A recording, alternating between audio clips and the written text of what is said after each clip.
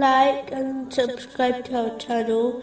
Leave your questions and feedback in the comments section. Enjoy the video. Continuing from the last podcast, which was discussing chapter 74, verse 7. But for your Lord be patient.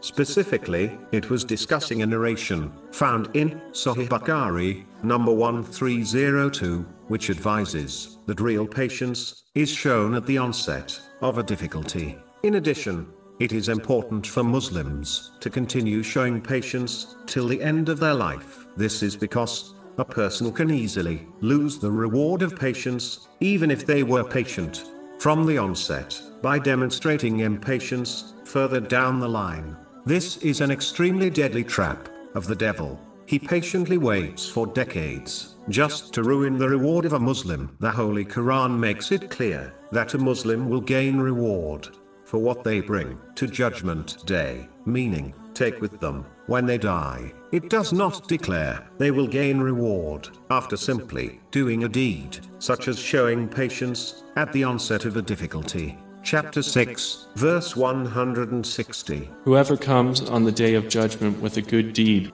Moving on to chapter 74, verse 8. And when the trumpet is blown, the trumpet blast will lead to the death of the creation. This has been confirmed in a narration found in Sahih Muslim, number 7381. The important thing to learn is that this is a call which no one can or will reject responding to.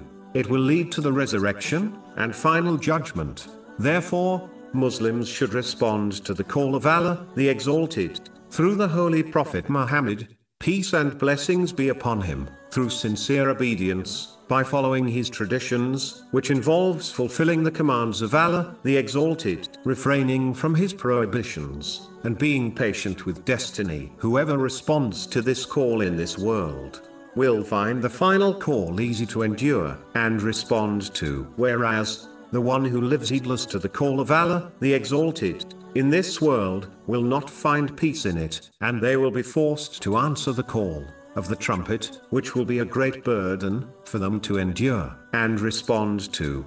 A person can only ignore the call of Allah, the Exalted, for so long as the final call will occur, sooner or later, and no one will be able to avoid or ignore it. If this is inevitable, it makes sense that one respond to it now, today, instead of living in heedlessness. If one hears the trumpet blast while heedless, no action or regret will benefit them, and what comes after for this person will be even more terrifying.